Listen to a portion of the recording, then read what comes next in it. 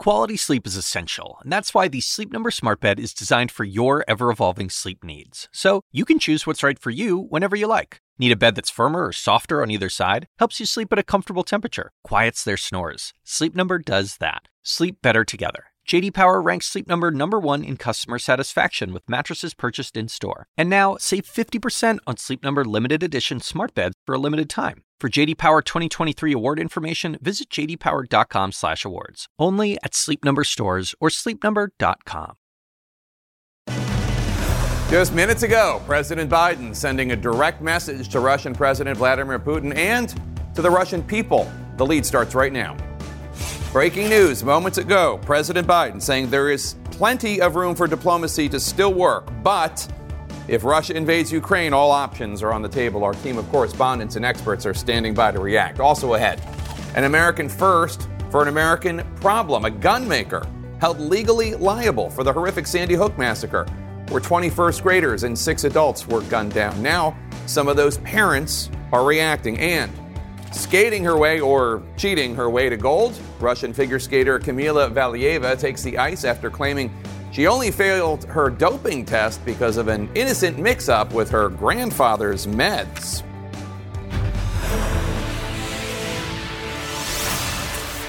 Welcome to The Lead. I'm Jake Tapper, and we start with breaking news in our world lead. Just moments ago, President Biden addressing the world from the White House, saying that he wants to give diplomacy every chance to succeed with Russia, but that it still remains, quote, distinctly possible that Russian President Vladimir Putin will order an invasion of Ukraine. Biden announcing that U.S. intelligence believes Russia now has 150,000 troops encircling Ukraine.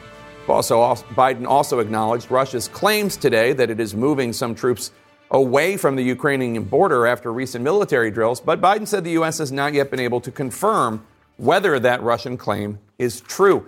Let's get straight to CNN's Caitlin Collins at the White House for us. CNN's Clarissa Ward is live for us in Kiev, Ukraine, and CNN's Nick Robertson is also live for us in Moscow. Caitlin, let me start with you. Why did the White House think it was important for President Biden to come out and give this speech today, this direct address to the world and to Putin and the Russian people? Well, Jake, that's something they haven't fully explained yet. This is a speech that was not on President Biden's schedule when we woke up this morning. It was something they had debated adding and then, of course, ultimately did. But they were clear from the beginning that they did not expect it to be any kind of major announcement from President Biden. Instead, they saw it really more of a status update. And it was the first time in several days that you'd seen the president actually address what is happening. And he did come out and say that the United States has not verified that claim by Russians that they are pulling back some of those troops that have been on Ukraine's border. Of course, that is a claim that was met for obvious reasons with a healthy dose of skepticism. And so he did say it would be a good thing if they did do that, but he said they haven't verified it yet. And that the threat of an invasion remains distinctly possible because of where those troops that they do still have on the borders that you still can't see are positioned. And we should also note, Jake, he did increase that number from what previous assessments had been around 130,000 U.S. or Russian forces surrounding Ukraine. He now said that was at least 150,000 forces. So the president coming out saying that they will continue to try to pursue diplomacy here, but warning that this idea that we have been talking about for the last several weeks now, that an invasion could happen, is still very much on the table. And Nick, in Moscow, it was pretty interesting, President Biden directly addressing the Russian people. Let's play a small clip of that. The United States and NATO are not a threat to Russia. Ukraine is not threatening Russia. Neither the U.S. nor NATO have missiles in Ukraine. We do not have plans to put them there as well. We're not targeting the people of Russia. We do not seek to destabilize Russia. To the citizens of Russia, you are not our enemy. And I do not believe you want a bloody, destructive war against Ukraine. So it was 11:30 at night in Moscow when Biden started speaking. I don't know if it was carried live. Did Russian state media air it? Not so far, Jake. And I think we can estimate fairly accurately that when they do, it'll get President Biden's message will get somewhat mangled through the Kremlin spin machine that runs on state TV. President Biden's message, if it lands with the people here, it's one that will perhaps resonate. Certainly, there are a lot of people here that don't want war, don't feel that they want to go to war with the people of Ukraine. But President Putin has so constricted and essentially suffocated the independent media. Getting President Biden's message to land in the way that he made it is going to be extremely difficult. And of course, every day we hear from the Kremlin that everything that comes from Washington, D.C., from the White House, is all spin, it's hyperbole, it's hysteria, and it's a propaganda message. So President Biden is really trying to get at and undermine the Kremlin's propaganda. It's going to be a big ask to hope that it can land squarely, but it will land with some people. And Nick, there was a direct contrast to what Putin said and what Biden said about what can be negotiated. Yeah, this was really interesting because President Biden said, yes, we can negotiate. We can negotiate on transparency of troops. We can negotiate over sort of arms control, on, strategic stability. We can negotiate about that. But we're not going to deviate from our core principles. And those core principles, of course, that Ukraine has the right to join NATO, and NATO is not going to go back to its 1997 lines as the Kremlin wants.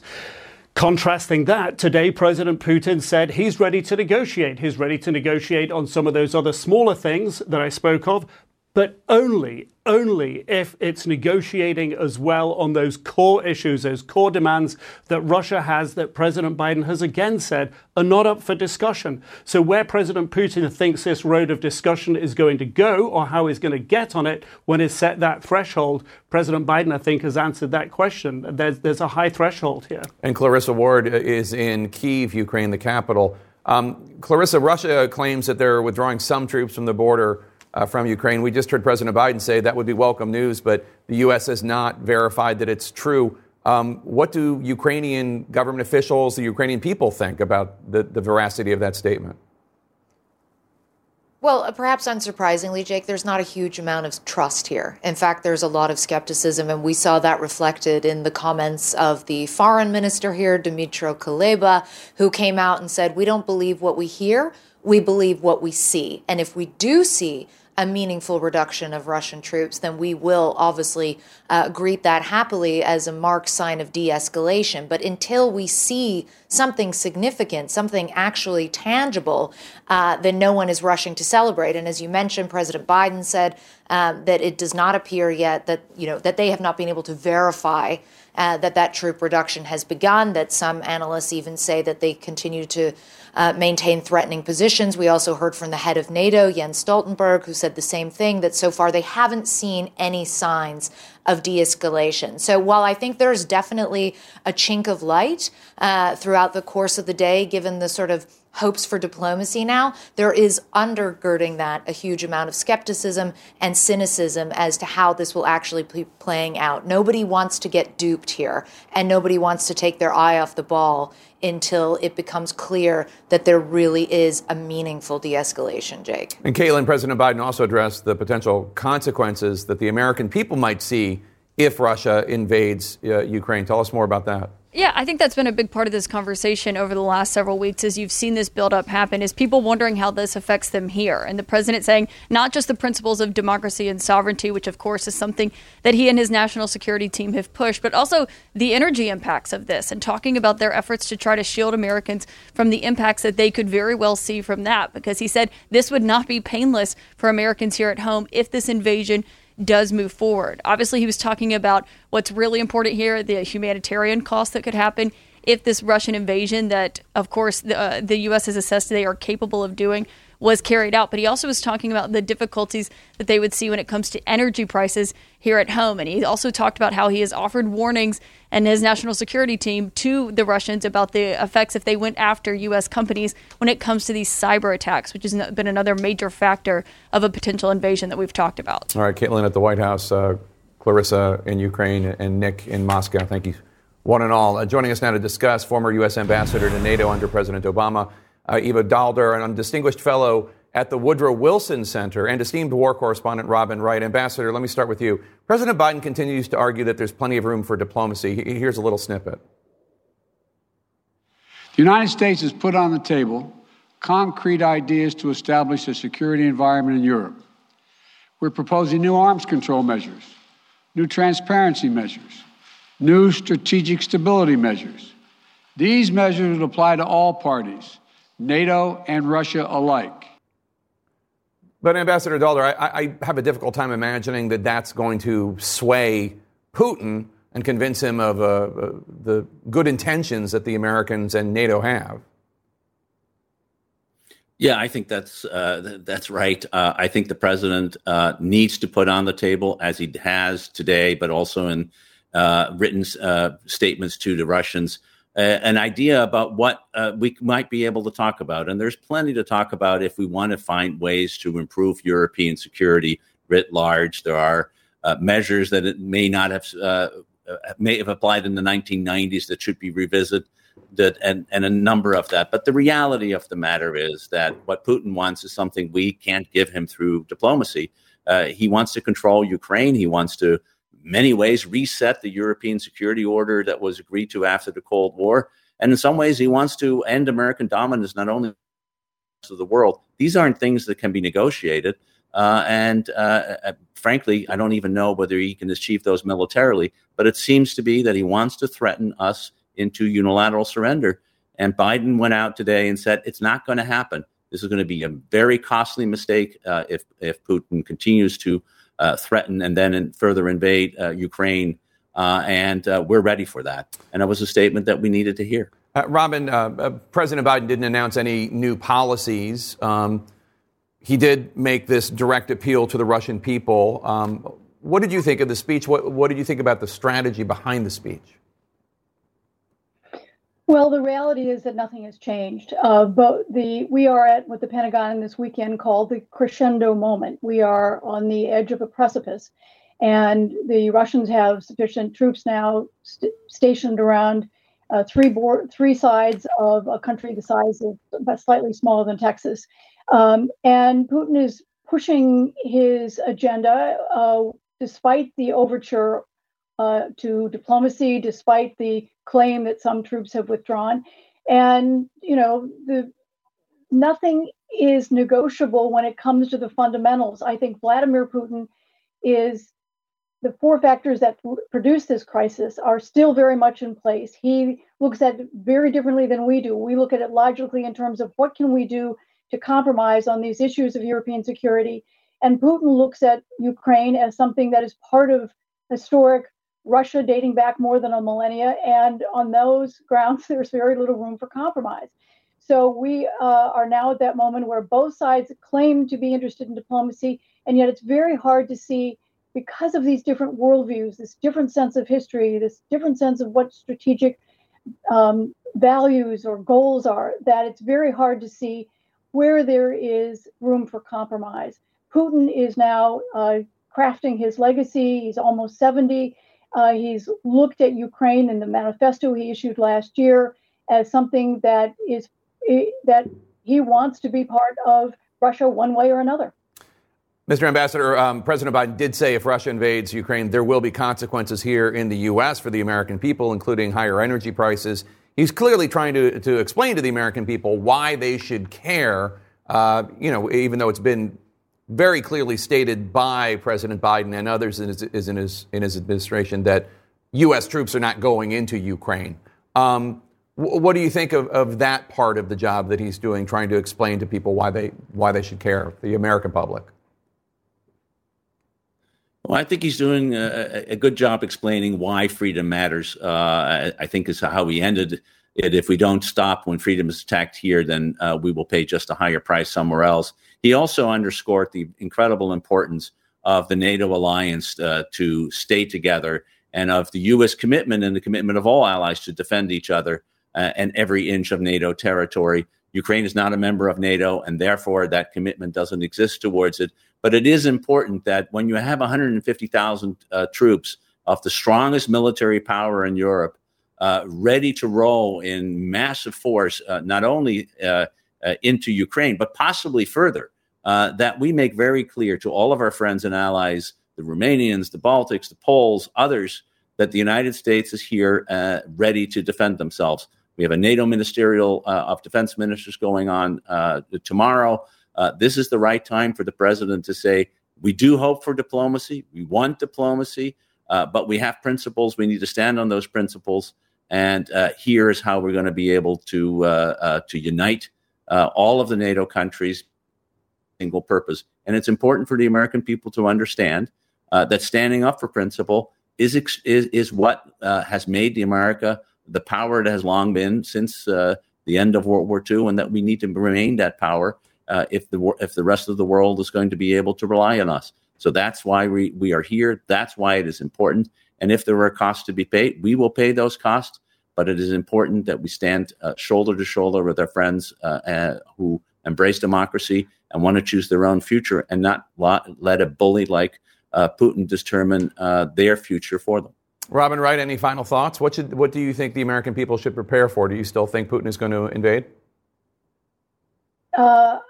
If I were a betting woman, I suspect that his interests are in exerting his influence one way or another over Ukraine. I think the important thing to remember in all of this is that the issue is not just Ukraine. It really is the kinds of things we fought for in World War II, during the Cold War, that when he talks about liberty and freedom, the Western Alliance, and all the things the United States has built to try to avoid the kind of conflicts we saw in the 20th century, that this is a much bigger issue that will define much of the 21st century and America's place in the world, frankly. Yeah. Ambassador Ivo Daalder, Robin Wright, thanks to both of you. Appreciate it. So what is actually happening on the ground in Ukraine? Are Ukrainians bracing for an attack, or are they just going about their lives? We're going to go live to Ukraine next. Plus, California dreaming about taking off the masks and sharing some smiles with strangers. The latest rollback of COVID restrictions coming up. And we're back with breaking news in our world lead. President Biden speaking at the White House just moments ago, insisting that he wants to give diplomacy every chance to succeed with Russia. And as Biden was speaking, CNN learned the president of Ukraine will travel to a key port city tomorrow, which could be a Russian target in any possible invasion. Let's take a deep dive into what's happening on both the east and west sides of Ukraine. CNN anchor Aaron Burnett is live in Lviv near the border with Poland. CNN's Alex Marquardt is live in Mariupol on the southeast coast of Ukraine. Alex, let me start with you. President Zelensky is going to be there in Mariupol tomorrow. It's important to note, if Putin wanted to connect Russia with Crimea, which he seized in 2014, he would go right through the city that you're in. Is there any sense there that Putin is serious about de-escalation? Well, Jake, you really do get a sense here of the mixed messaging from Russia, the confusion over what they're doing, their claims that they're withdrawing. At the same time, we're seeing them build up. We are in Mariupol. As you mentioned, this is a major port city on the Sea of Azov. That is also where Crimea is, and they have stationed thousands of Russian troops in Crimea, which could help invade Ukraine from the south.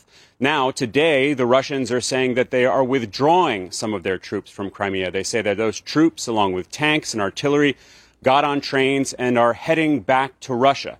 That, of course, remains to be seen. And, Jake, at the same time, we're also seeing satellite imagery that shows they are continuing to build up around here. Straight across the water, across the Sea of Azov, we have seen satellite imagery of 10 new strike bombers that have been based in Krasnodar, that is in Russia. They could get here in absolutely no time. At the same time, that same set of satellite imagery is also showing that some 60 new helicopters have arrived in Crimea, being based at an air base that hasn't been used in around 20 years. So that buildup is continuing. Jake, as you note, it has long been thought that Putin has wanted to join Crimea, which he seized 8 years ago, with the Russian mainland. That would come right through here. We are just about 35 miles from the Russian border, even closer to that area of fighting where Russia has been backing separatists against Ukrainian forces for the last 8 years. Jake? All right, Alex Marquardt, stay safe and thank you. Let's go now to CNN anchor Aaron Burnett, who's live in Lviv. And Aaron, both the Ukrainian Defense Ministry's website and one of Ukraine's largest commercial banks were both hit by an apparent cyber attack today. What are you learning about that? So, Jake, we've always heard that this would be what Putin would do as a precursor to an actual physical invasion.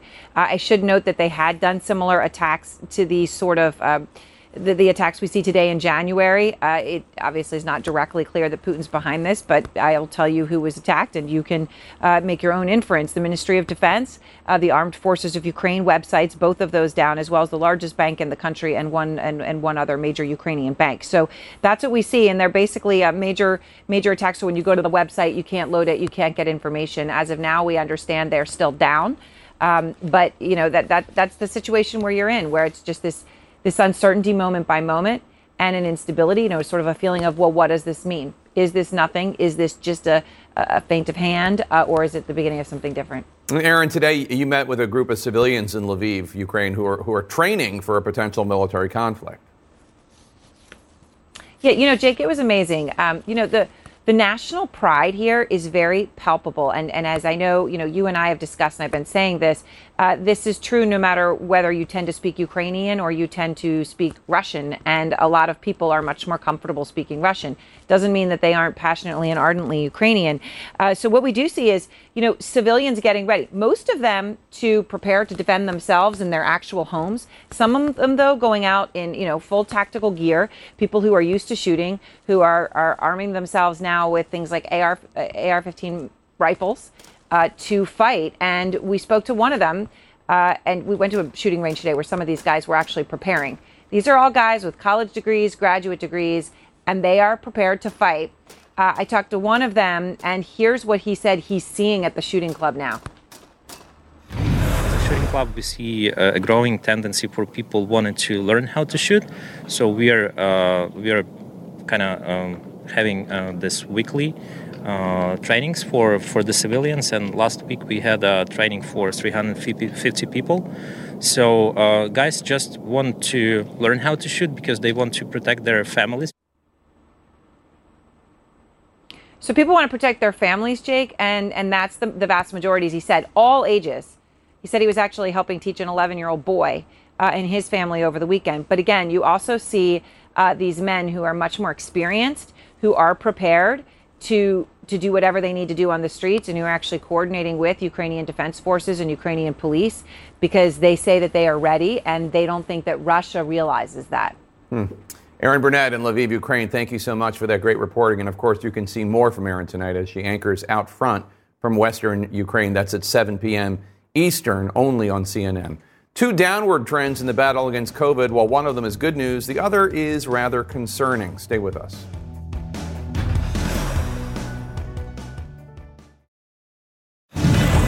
In today's Health Lead, the numbers really tell the story of where we stand with COVID today. Just look at this drop. Right now, new daily COVID cases are a fifth of where they were during mid-January's record high when the Omicron variant was spreading like wildfire. But another graph shows a more concerning downward trend. That's fewer people are getting booster shots. As CNN's Alexandra Field reports for us now, that slowing pace has some health experts worried. California joining the wave of states saying farewell to mask mandates, but with one exception. Like in some other states recently dropping the requirements, masks are still required in schools. The state plans to reassess at the end of the month. It's reasonable and it's responsible. That way, since they're in schools together and they're always passing by each other, I think it's best if they wear the mask. While Virginia's lawmakers have passed a bill to end school mask mandates now. I'm really looking forward to seeing kids and parents reestablish their decision rights. The rollback of restrictions continuing as COVID cases nationwide plummet, down about 80% from the Omicron peak, hovering now around pre-Omicron levels. But before the CDC makes any new recommendations on how to move forward. If it continues to go in that direction, you're going to be seeing the CDC makes the recommendations. At the end of the day, it's for the locals to do it. Just 5 states still have indoor mask mandates in place, along with Puerto Rico. Washington, D.C. is letting its mandate lapse at the end of the month. We're trending in the right direction. We have some expectations about what we may be able to do if we keep moving in the right direction, but we're not there yet. Deaths across the country still remain high, averaging around 2,300 a day. New CDC data showing Omicron's toll on children, with peak hospitalizations 4 times higher than during the Delta surge. As the pace of booster shots hits a low not seen since the CDC first recommended booster shots for seniors and at-risk people back in September. And Jake, as the country looks to make its way out of the pandemic, there will be a new FDA commissioner to lead the way. The Senate voting today to confirm Dr. Robert Califf. 6 Republicans voting for the pick, 5 Democrats voting against after expressing their opposition to his ties to the pharmaceutical industry. Jake? All right, Alexander Field, thank you so much. Let's bring in Michael Osterholm. He's the director for the Center for Infectious Disease Research and Policy.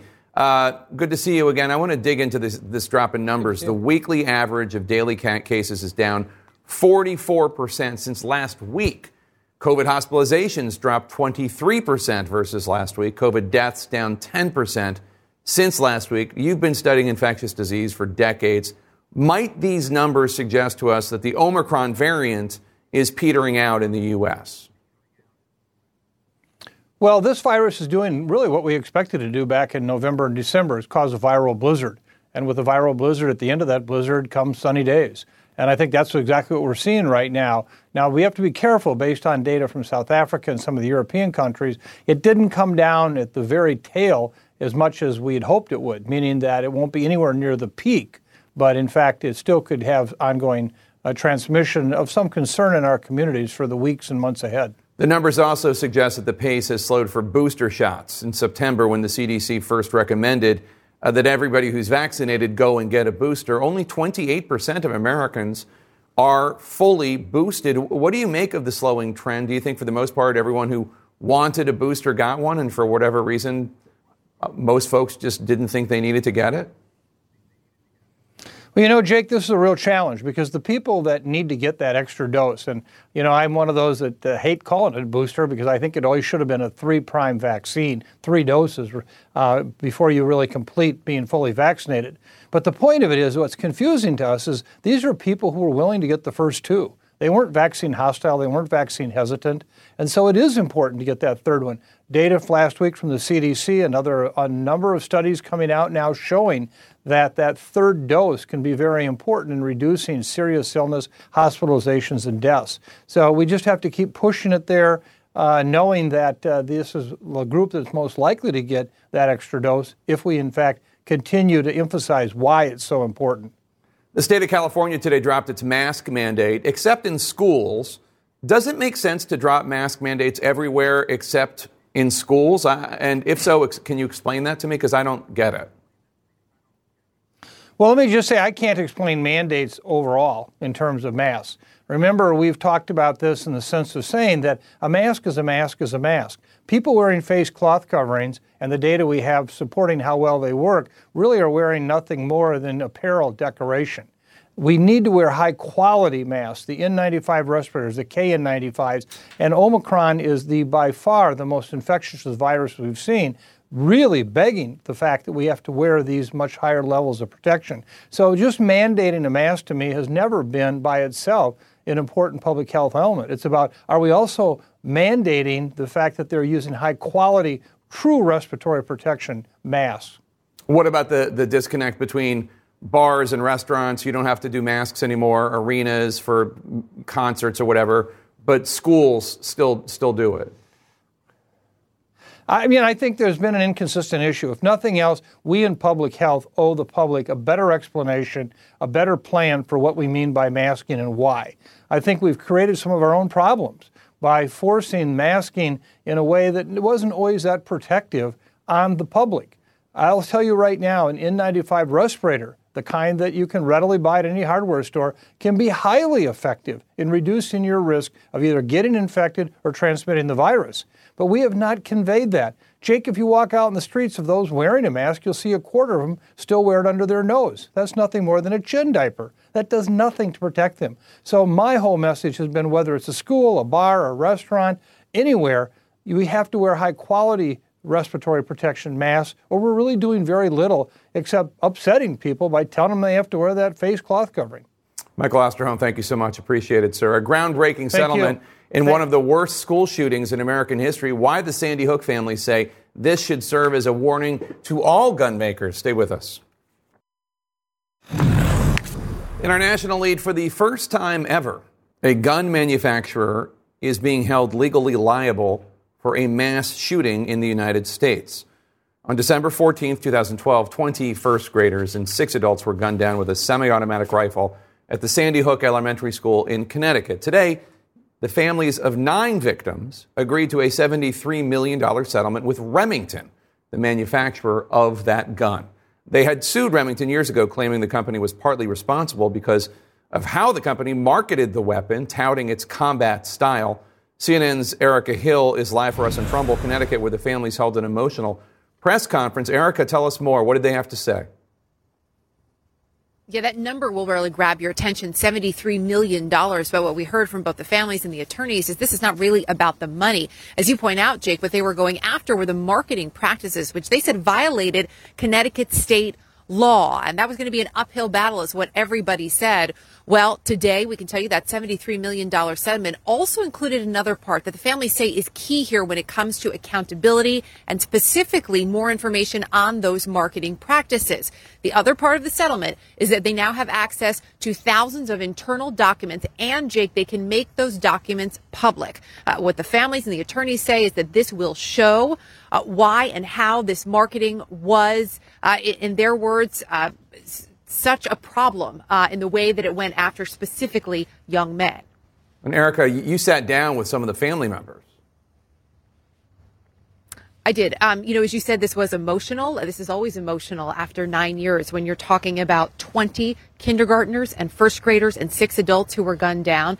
And I sat down with Mark and Jackie Barton, whose 7-year-old son, Daniel, was killed on that day. And they talked about what it's like in these moments when it feels like a bit of a victory, but it's understandably, Jake, hollow in many ways. Take a listen. You have these moments when there's any kind of a victory or forward progress that you want to celebrate, and then it just kind of hits you like a gut punch that, our Daniel's still gone. It's a strange psychological dynamic that continues to beat the crap out of us. We can protect other families by course correcting for this advertising practices that these companies are engaging in. We'll do that. There has to be accountability, especially when you're marketing the single most lethal consumer product there is. You should have extra responsibility. None of this will bring any of those lives back. However, what we kept hearing today is that this is about what's right and what's wrong, that this is about responsibility, about accountability, and Jake, about pulling back that curtain on the gun industry and how things are done, an industry that really up until today, many have seen as being one with basically immunity. But that changed today. Yeah, I interviewed Mark Bardown years ago, and it's obviously, there's no such thing as closure in situations like that. It's always going to be awful. Erica Hill, thank you so much for really important story.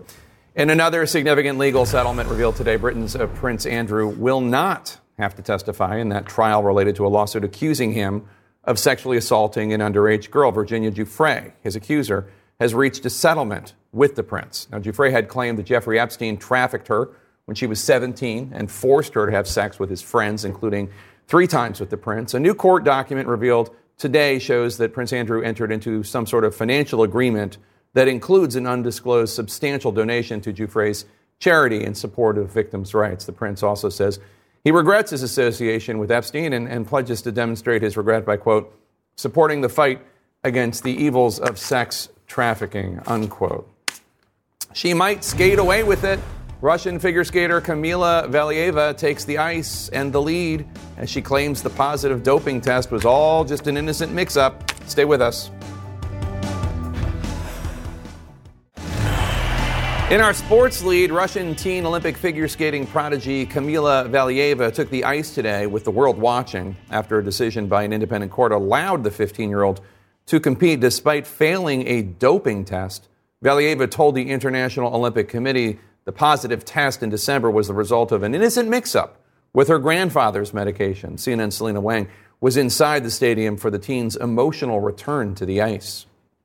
Kamila Valieva, Russian figure skater and favorite to take individual gold at these Olympics, raced into the lead of the women's single skating competition, allowed that chance despite her testing positive before the games for a banned drug. Valieva defended her positive drug test by saying it was caused by a mix-up with her grandfather's heart medication. She presented elements which brought some doubts about her guilt. She was in a very special situation that the Olympic Games take place only every 4 years, and if she would miss the competition at these games, the damage could not be repaired. The 15-year-old stumbled on her first jump, but she gave an otherwise stellar performance, sealing her place in Thursday's free skating program. Valieva visibly emotional when she finished her routine. Valieva returned the drug test on Christmas Day, but it was only last week that the sample was reported to have come back positive for the drug trimetazidine, after she and her teammates had already won gold here. The World Anti-Doping Agency says it will also be investigating her entourage, and the teen could still be stripped of her medal. A glimpse behind the glimmering surface into the murky world of Russian sports. Maybe it's time for a timeout for Russia in the Olympics. You simply say, sorry, you will not be invited to the next games. You will not be able to host any, Olympic sport events and so forth. That will get their attention. Team USA not holding back in a statement. Quote, this appears to be another chapter in the systematic and pervasive disregard for clean sport by Russia. The Russian Figure Skating Federation president labeling the decision common sense and justice. But though the Russian Olympic Committee says Valieva tested negative for banned performance-enhancing drugs before and after the test in question, inescapable is the fact that clean athletes are performing against a competition favorite who tested positive once. At an Olympics dogged by politics and China's rights record, this doping scandal tainting the sport here as well. And Jake, Valieva, she burst into tears when she finished her performance, as if she was feeling the weight of this controversy. When she walked off the ice, she had a solemn expression, immediately holding on to her stuffed animal. It was a stark reminder that, Jake, she's just 15 years old, a victim, many say, of Russia's system of state-sponsored doping. This scandal now not only tainting her sensational talent, but also the integrity of these entire Olympics. All right, Selena Wang inside the Olympic bubble for us. Thank you so much. Can the world really believe Vladimir Putin's claim that he does not want war? Former National Security Advisor and UN Ambassador John Bolton will join us live next. Stay with us.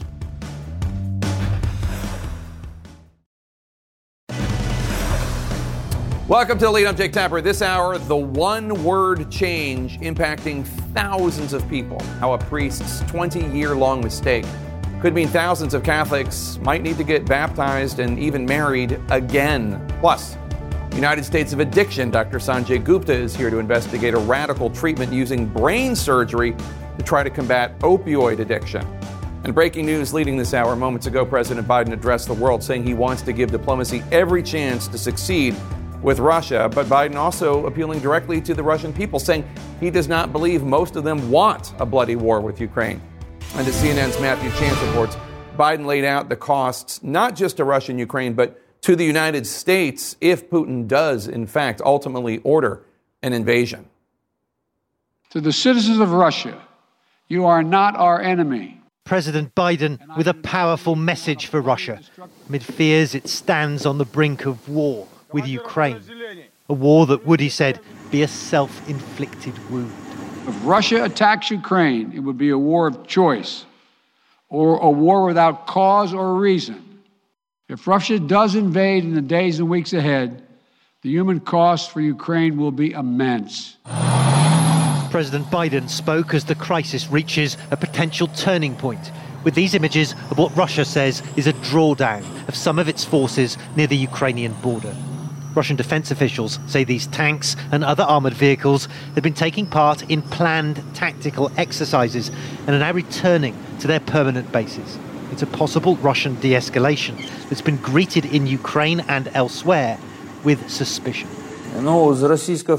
We continuously hear different statements from Russia, so we have a rule. We believe not what we hear, but what we see.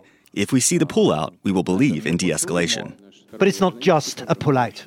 As the Russian and German leaders met in Moscow, there are also signs from the Kremlin that Russia, for the moment, is looking to talk, not go to war. Do we want it or not? Of course not. That is why we have offered our proposals to start the negotiation process, which should lead to an agreement of providing equal security for everybody, including our country. But as ever, messages from Moscow are mixed. And while some Russian forces were drawn down, major military drills, like these multiple rocket launches in Crimea, were stepped up. These images released by the Russian Defense Ministry as President Putin spoke. There's also this new satellite imagery suggesting a major deployment of what military analysts say are at least 60 Russian transport and attack helicopters at a previously vacant Crimean base. Amid encouraging signs that Russia is easing tensions over Ukraine, its capability to stage a devastating strike remains very much in place. Well, Jake, tonight Ukrainian officials are reacting very positively to President Biden's message to Moscow. One official telling me the remarks were firm and resolute. Another telling CNN that Biden's call for a peaceful solution, he hoped, was heard correctly tonight in Moscow. All right, Matthew Chance in Kyiv, Ukraine, thank you so much. Let's go now to CNN's Fred Pleitgen, who's live for us in Moscow, where German Chancellor Olaf Scholz met with Russian President Putin in something of a last-ditch diplomatic effort. And Fred, you spoke with Chancellor Scholz after the meeting. What did he have to say?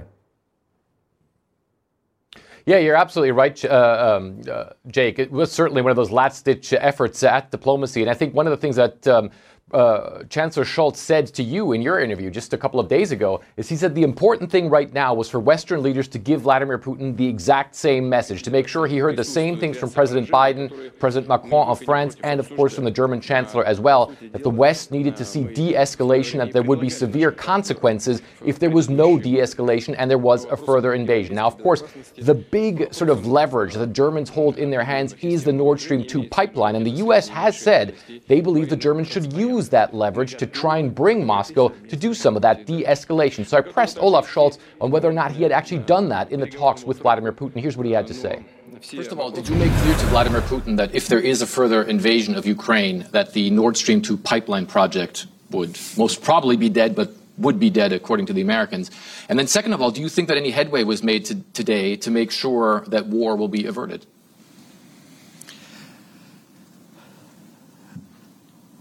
We have a very clear strategy, and this is first saying that if there would be a military aggression against Ukraine, that this would have hard consequences, and we are well prepared to decide united on the necessary sanctions.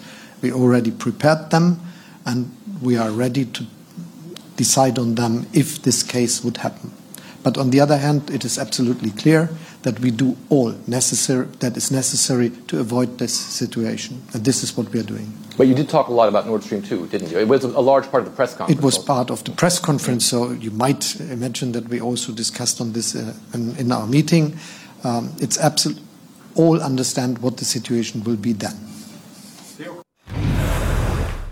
All understand what the situation will be then, seeming to allude to the Germans saying that obviously it would have severe consequences for the Nord Stream 2 pipeline and probably would mean the end of the Nord Stream 2 pipeline. But again, both sides saying they hope that diplomacy will prevail. And the Russian leader as well saying in his press conference with Olaf Scholz that he's committed to diplomacy. Of course, very much a question mark to many international observers out there, Jake. All right, Fred Pleitgen in Moscow, thanks so much. Appreciate it. Let's talk about this with the former ambassador to the United Nations in the Bush administration, John Bolton. He also served as former President Trump's national security advisor. Mr. Ambassador, good to see you. First, I want to get your reaction to President Biden's comments earlier today. He spoke directly to the Russian people at times, saying you are not our enemy and saying invading Ukraine will be a self-inflicted wound. Do you think that's the right message President Biden needs to be sending? Well, it's the right message. It's a question whether Putin believes him or believes the threats, whether the effort to establish deterrence by threatening economic sanctions has credibility with Putin, given that we didn't impose sanctions after they moved into Georgia in 2008. We didn't impose effective sanctions after they annexed Crimea and moved into the Donbass in 2014, and we've just withdrawn from Afghanistan. Biden may be sincere, but it's still questionable whether Putin believes him. If you were advising President Biden, what would you tell him to do? Well, you're asking now what I would do on the 21st move of the chess game when I think about the past 10 moves have been a mistake. I still don't think that we have deterrence. And I think we're approaching this as if we're in a crisis situation right now. You know, on Friday, the Biden administration told Europeans that the invasion could come within the next 9 days and pointed to tomorrow as the most likely day. Today, Biden said in the coming days and weeks. So I think there's another potential damage to credibility because of hyping the timing of the invasion. There's no question what Russia's capabilities are, but when Putin says he doesn't want war, he means it. He wants it for free. And he's going to see if he can get it through diplomacy with what I think is the weakest link in the NATO chain, and that's Germany. I think his meeting today with Scholz is going to be very significant. I think the staged, managed conversation with Foreign Minister Lavrov yesterday, who said diplomacy still had a chance, this withdrawal of some Russian forces, if that's what it was. I think Putin said to Scholz today, you are the key person. You are the person who can do the diplomacy. And we'll see if he can drive a wedge in NATO using that approach. So when you say the deterrence has not been sufficient, we've heard from a lot of Republicans on Capitol Hill who say that the economic sanctions, this very strict, harsh regime of sanctions that the Biden administration has been threatening, they should just be imposing. And then, if Putin backs off and the troops go home, then he can lift them. But is that what you think? Yeah, I think the cost of the sanctions is a potential cost for Putin. And as I say, I don't think he believes in the credibility of the threat. I think, and I've said this for some time, you have to apply the pressure early. But I think there's another fallacy in the administration's approach, and it's been seen in the last 4 or 5 days. They are talking about a full-out invasion of Ukraine, talking about missiles and drone attacks on cities like Kiev. I think it's more likely Putin will slice up Ukraine, take more of the eastern part, take the northern shore of the Black Sea and the port of Odessa and landlock Ukraine. It won't be a full-out invasion. And then people will say, the risk is people will say, is that all there is? That's not so bad. And the sanctions will not be as sweeping as Biden has promised. The Biden administration, as you note, keeps saying an invasion could come any day now. Ukraine, at least publicly, has voiced skepticism, instead expressing concerns that Americans warning are having a negative impact on Ukrainians, panicking Ukrainians. What do you make of all that? Well, I think there's something to that. I think when you move your embassy from the capital to a distant city, it doesn't imply much confidence. I think Putin could see that as a sign of weakness. And let's be clear, Putin benefits from this crisis. Russia's making money. Price of oil, even after the reports of potential drawbacks, price of oil is still over $90 a barrel. People are being hurt, or in Ukraine, as confidence diminishes, you can imagine what insurance rates are for ships traveling to Odessa, for shipments coming across the border. The squeeze now is on Ukraine, not on Russia. There was an interesting piece in The Atlantic over the weekend by Ann Applebaum. I'm not sure if you saw it, but basically she says that the entire West, every diplomat and leader in the West is just playing by a different set of rules that Putin does. Putin doesn't respect borders. He doesn't respect treaties, even ones he's signed, and that they just need to be treated, basically, I'm paraphrasing here, as a pariah state where no money laundering is allowed, not just some prosecution and some prevention, but none. Russian oligarchs not allowed to purchase property in London or in Miami. Just a complete ostracization of Putin. Do you agree with that? Do you think that this needs a whole rethinking of how Russia is treated?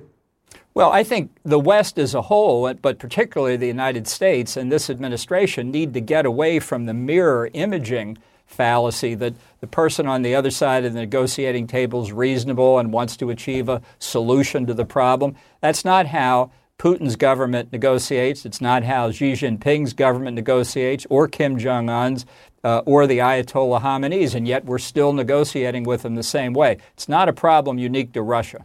At this point, do you think there's any way to stop a Russian invasion and have Putin think that he's able to save face at the same time? Oh, absolutely. I think Putin's got a full range of options here. Splitting NATO in almost any way is a plus for him. A weaker NATO is a stronger Russia. And I think he's got fallback positions that would be very hard to get a united West to sanction. For example, without moving another troop, he could declare that the two autonomous republics in eastern Ukraine are now sovereign Russian territory, annexing them as he did the Crimea. Do you think the Germans would cut off Nord Stream 2 because of that? Won't change anything on the ground. Will change sovereignty. No troop movements at all. These are the sorts of things. Putin's got a laundry list, and we're still focused on missile attacks on Kiev. All right, Ambassador John Bolton, good to see you. Thank you so much. Appreciate it. Thank you. Then it's not just the fear of troops on the ground. Ukrainian agencies were hit by an apparent cyber attack today. Who might be responsible? Then a look at just how far the Chinese government will go to control what people in China see, including removing entire plot lines from popular TV shows such as Friends. We're going to go behind China's walls. Stay with us.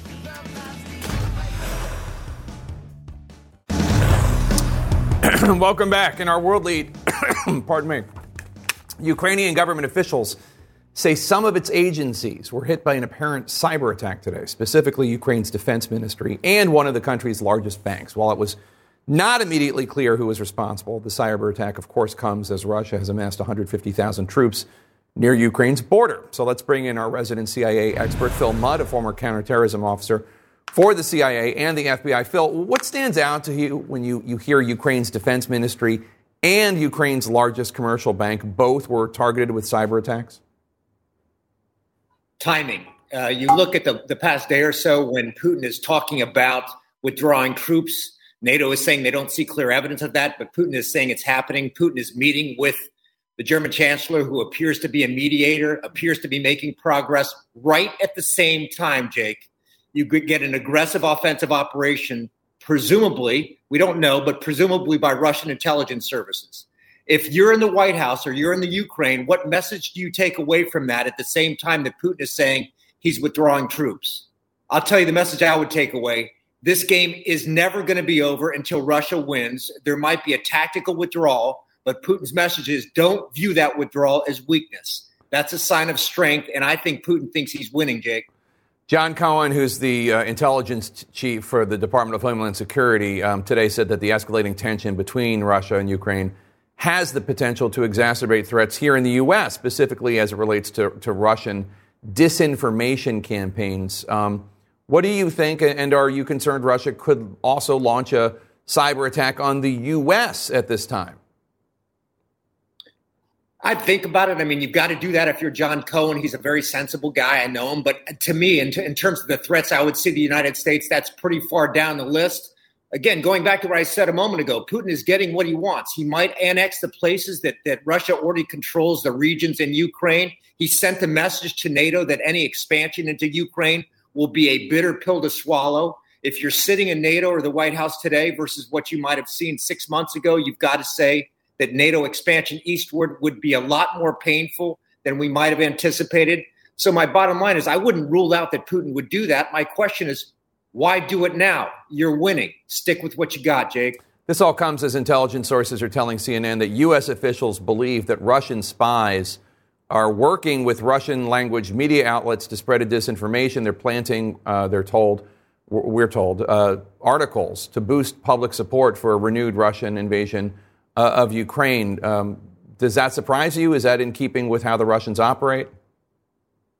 It is. I mean, there's one piece of this that I think you have to note that people haven't talked about today, and that's the fact that the domestic intelligence service in Russia actually is involved in influence operations inside Russia. That is not what a democratic state does. That's one reason why America opposes Russian expansion. But that said, propaganda works, Jake. If you look at Russian attitudes toward the annexation of Crimea, that was a popularity boost for Putin. Why wouldn't you go out and tell the Russian people the same thing about further annexation? It's not our fault. It's NATO's fault. It's the Americans who are the aggressors.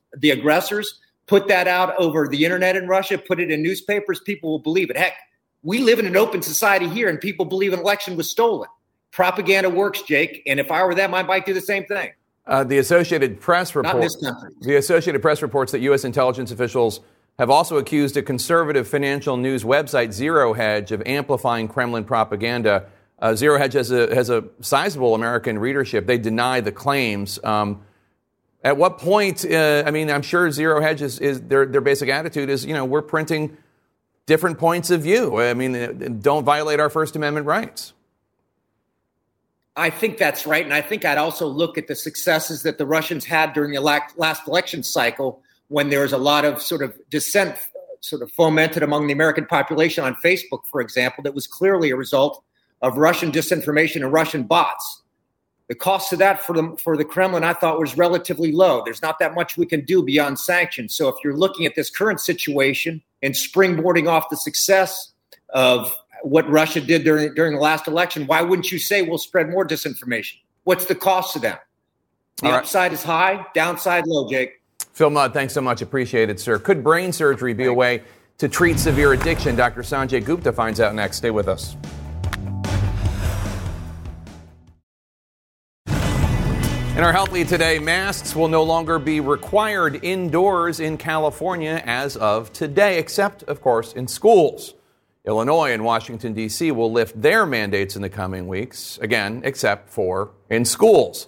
All of these areas run by Democrats. In contrast, Republican governors either never put mask mandates in place or they lifted their orders long ago. Let's bring in CNN political commentator Kristen Soltis-Anderson, who's also a Republican pollster and strategist. And Kristen, as critics are going to say, the science on COVID has not changed. It's just the polling that's pushing Democratic governors to ask to end their mask mandates. You found it's a little bit more nuanced than that. You're right, Jake. There is a little bit that's different now in terms of the number of cases we're seeing. There are just fewer cases in many of these, particularly blue states that we're seeing roll back these mask mandates. But at the same time, the polls have changed since the spring. We've now seen a number of people who previously said they would support things like mask mandates, vaccine mandates, and so on, begin to now say that they are feeling a little ready to move on, and that's changing the perception of many of these leaders. There are a lot of businesses that require employees to be vaccinated before returning to work in person, though the U.S. Supreme Court obviously shot down Biden's attempt at a national vaccine mandate for large businesses. You say that having the vaccine and supporting the vaccine mandate are two very different things. You're right, Jake. When you take a look at the polling on this, you'll see that there are, for instance, a majority of Republicans are vaccinated. But at the same time, you would never want to try to advance a vaccine mandate if you are a Republican leader with a Republican electorate. And so we wind up finding that when it comes to the mandates, they're even less popular than mask mandates. It's just that the bar seems to be higher, asking someone to decide that they want to have a vaccine mandate versus a mask mandate. At the beginning of the pandemic, many Americans thought we would eventually just beat COVID and move on. Now it seems as though people are seeming to accept that we as a country need to learn to live with it in some way. So how might that mindset influence federal, state, and local responses as COVID continues and evolves? Well, this has been a big mystery as to why, when on the one hand, you look at people in the polls and you find vast majorities of Democrats saying they support many of these mandates, and yet these blue state governors and mayors are beginning to roll these things back. And I think it all comes down to one number, and that's the 70% of Americans who say that they think that we just have to get on with our lives when it comes to COVID.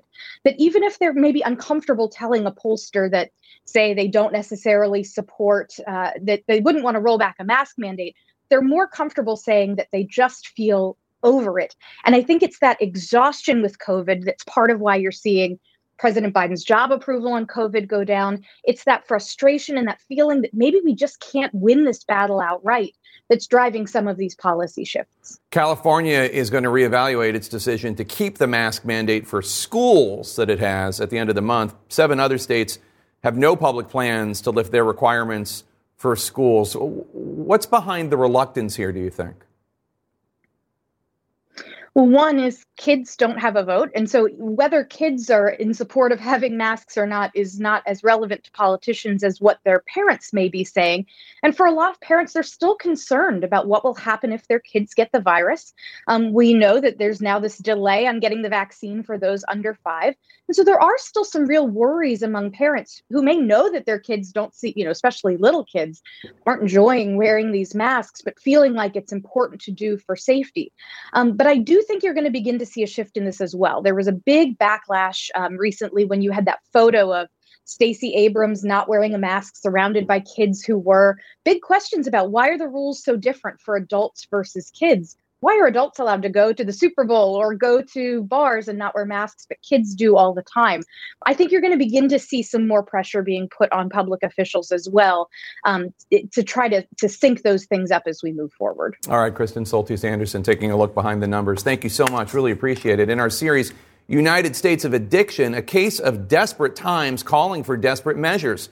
CNN's Dr. Sanjay Gupta looks at a radical last-ditch treatment for opioid addiction. It uses brain surgery and electrical stimulation of the brain in an attempt to reduce an addict's craving and anxiety. Sanjay teamed up with the Global Health Reporting Center to show this new treatment is showing some promise.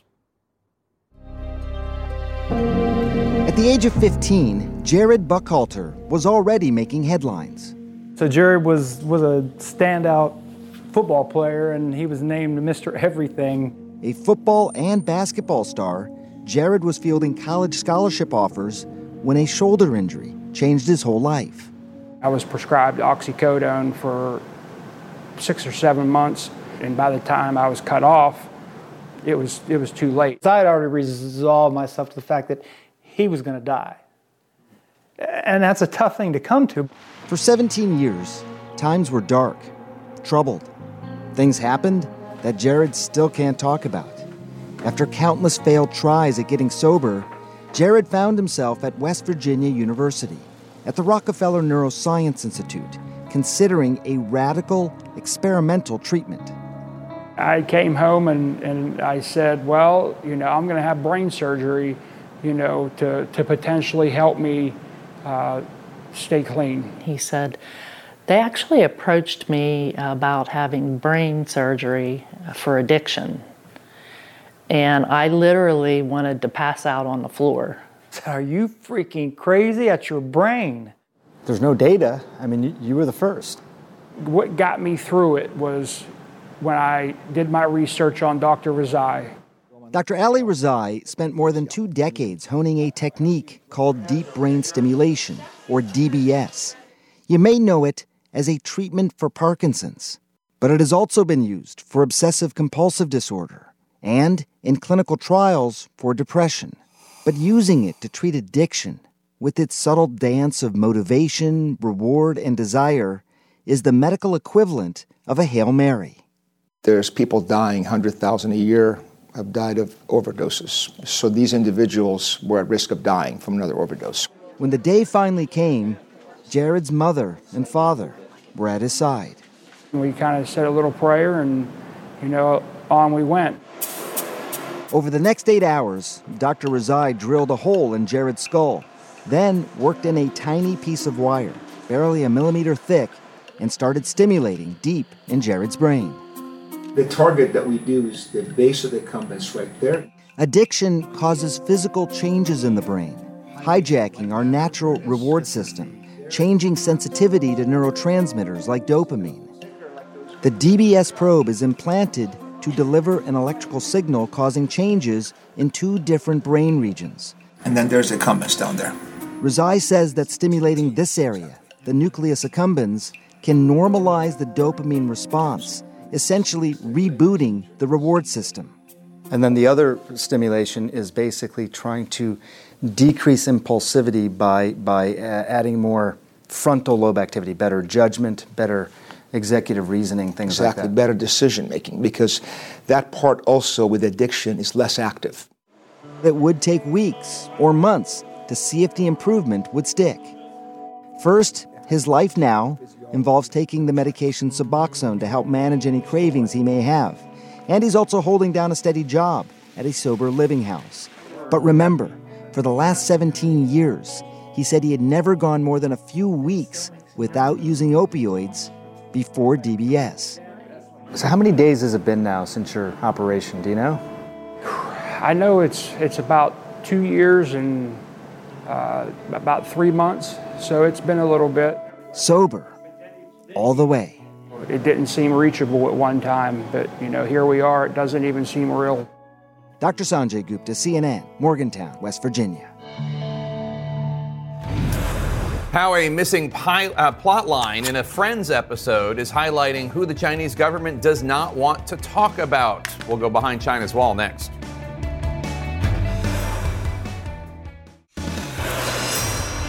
It is time now for our Behind China's Wall series, in which we try to go behind the fanfare and the glamour of the Olympic Games. The Chinese government hopes to use the Olympic Games to distract the world from its crackdowns on freedoms and its crimes against humanity and, of course, its genocide. Today we're taking a look at China's censorship of LGBTQ representation in media. Fans of the hit American show Friends, which was produced by CNN's parent company Warner Media, are furious in China after the communist government there blocked scenes that referred to one of the main characters, Ross, his lesbian ex-wife. Scenes like this have been completely removed. Carol's a lesbian. She's living with a woman named Susan. And you knew about this? As CNN's David Culver reports for us now, call this the one where China might end up backtracking. Together for a shared future. That's how Chinese organizers have branded these Beijing 2022 Winter Games, promoting themselves and being welcoming to all. I am confident that our Athletes Commission will actively work with the diverse athletes to support their display of diversity, the Commission's chairwoman told CNN. A message that in words appears to build upon the Tokyo Games, which had the most LGBTQ representation of any Olympics so far. But outside the so-called Olympic bubble in Beijing, that shared future is less inclusive. As we saw over the weekend, many on Chinese social media furious over the censorship of the wildly popular TV show Friends.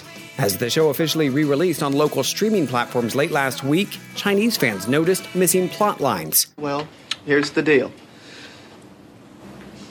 Starting with the first episode, discussions of the character Ross's ex-wife being a lesbian scrubbed entirely.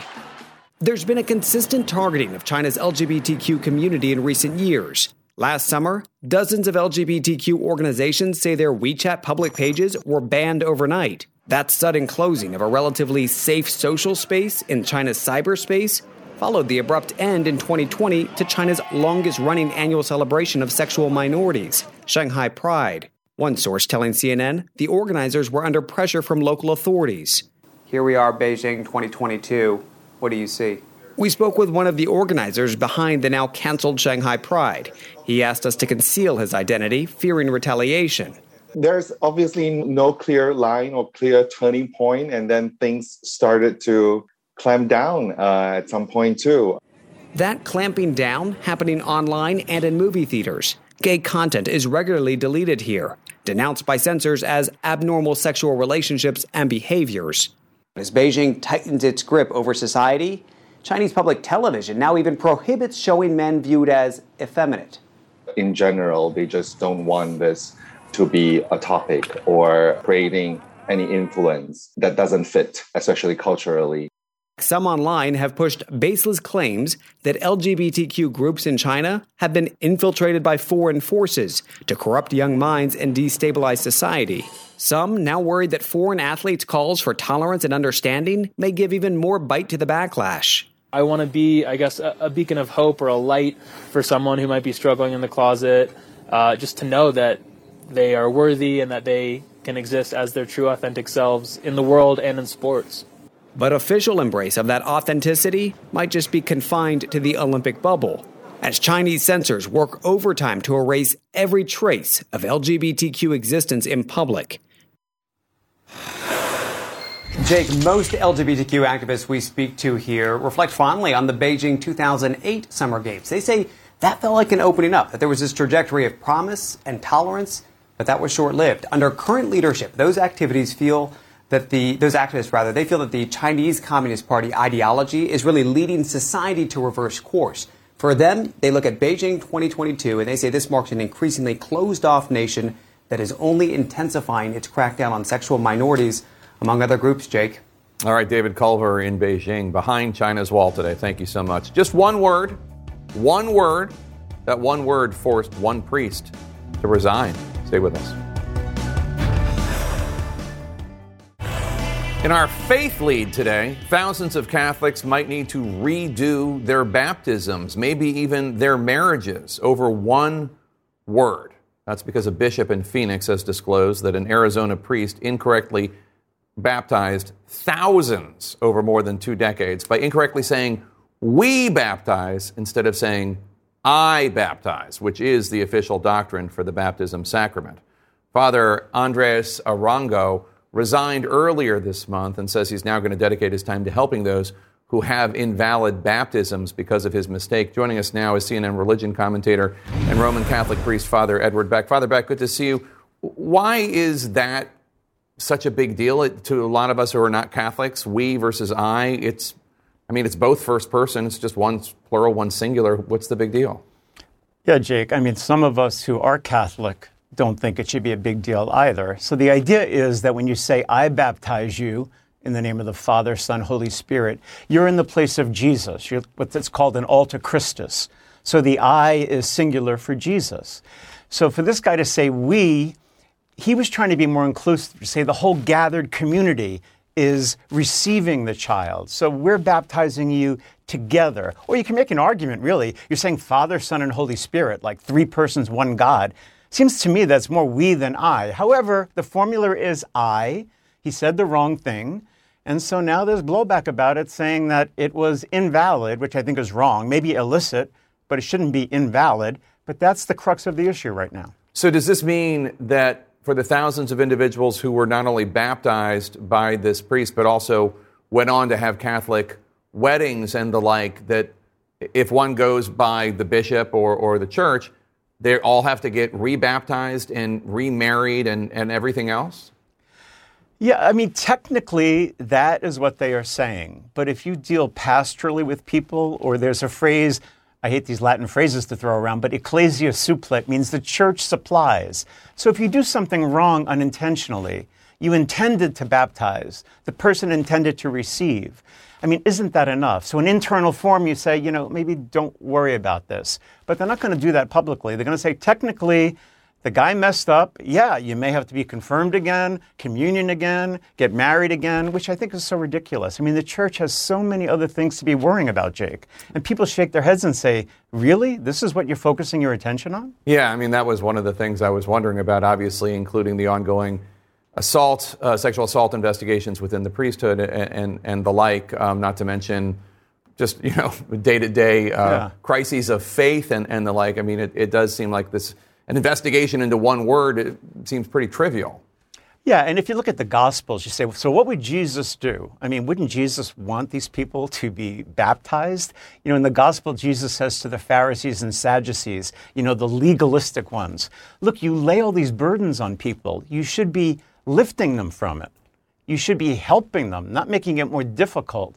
So why is the church making it more difficult for people who want to be part of the community? Why are you saying you have to go through all of this rigmarole just because somebody said we instead of I?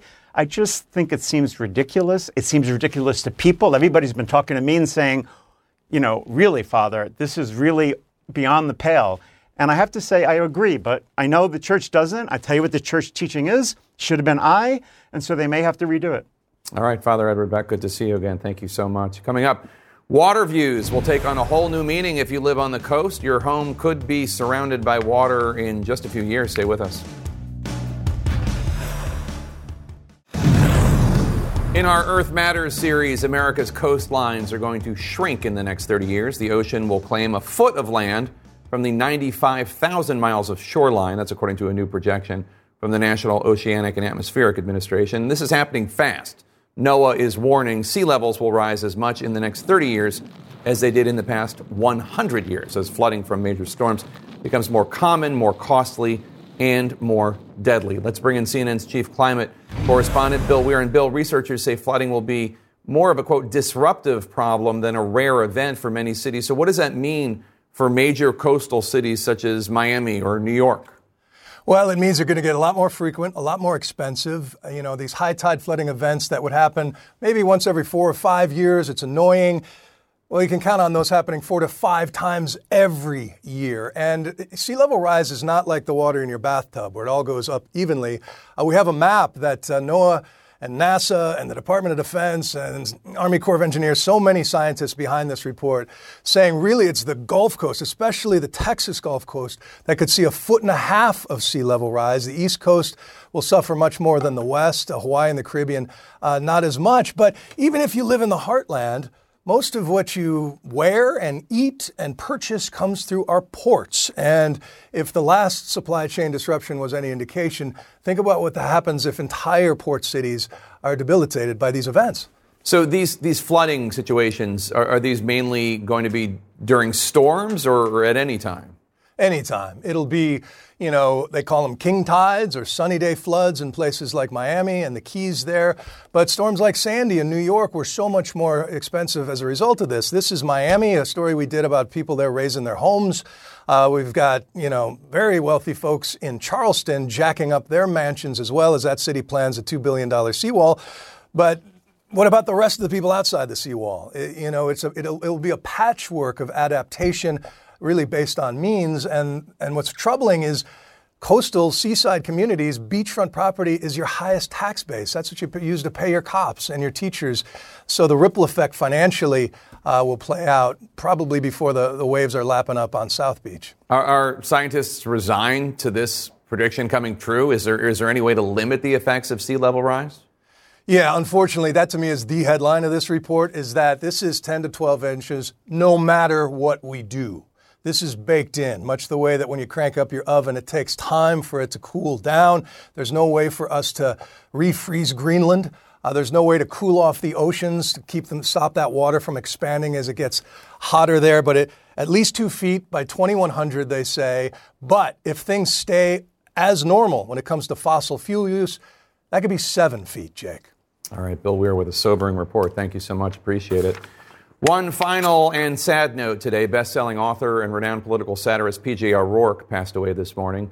NPR fans might know him best from his many years as a frequent panelist on the game show Wait, Wait, Don't Tell Me. But O'Rourke's legacy is truly in his writing, smart, witty, always insightful. He wrote more than 20 books, including bestsellers such as The Parliament of Whores and Give War a Chance.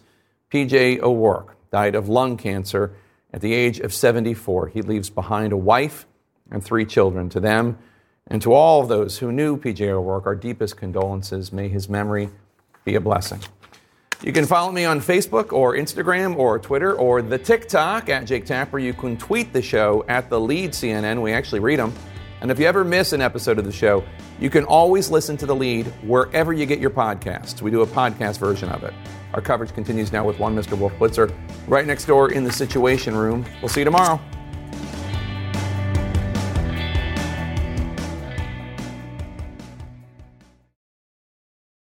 Quality sleep is essential, and that's why the Sleep Number Smart Bed is designed for your ever-evolving sleep needs. So you can choose what's right for you whenever you like. Need a bed that's firmer or softer on either side? Helps you sleep at a comfortable temperature. Quiets their snores. Sleep Number does that. Sleep better together. J.D. Power ranks Sleep Number #1 in customer satisfaction with mattresses purchased in-store. And now, save 50% on Sleep Number limited edition smart beds for a limited time. For J.D. Power 2023 award information, visit jdpower.com/awards. Only at Sleep Number stores or sleepnumber.com.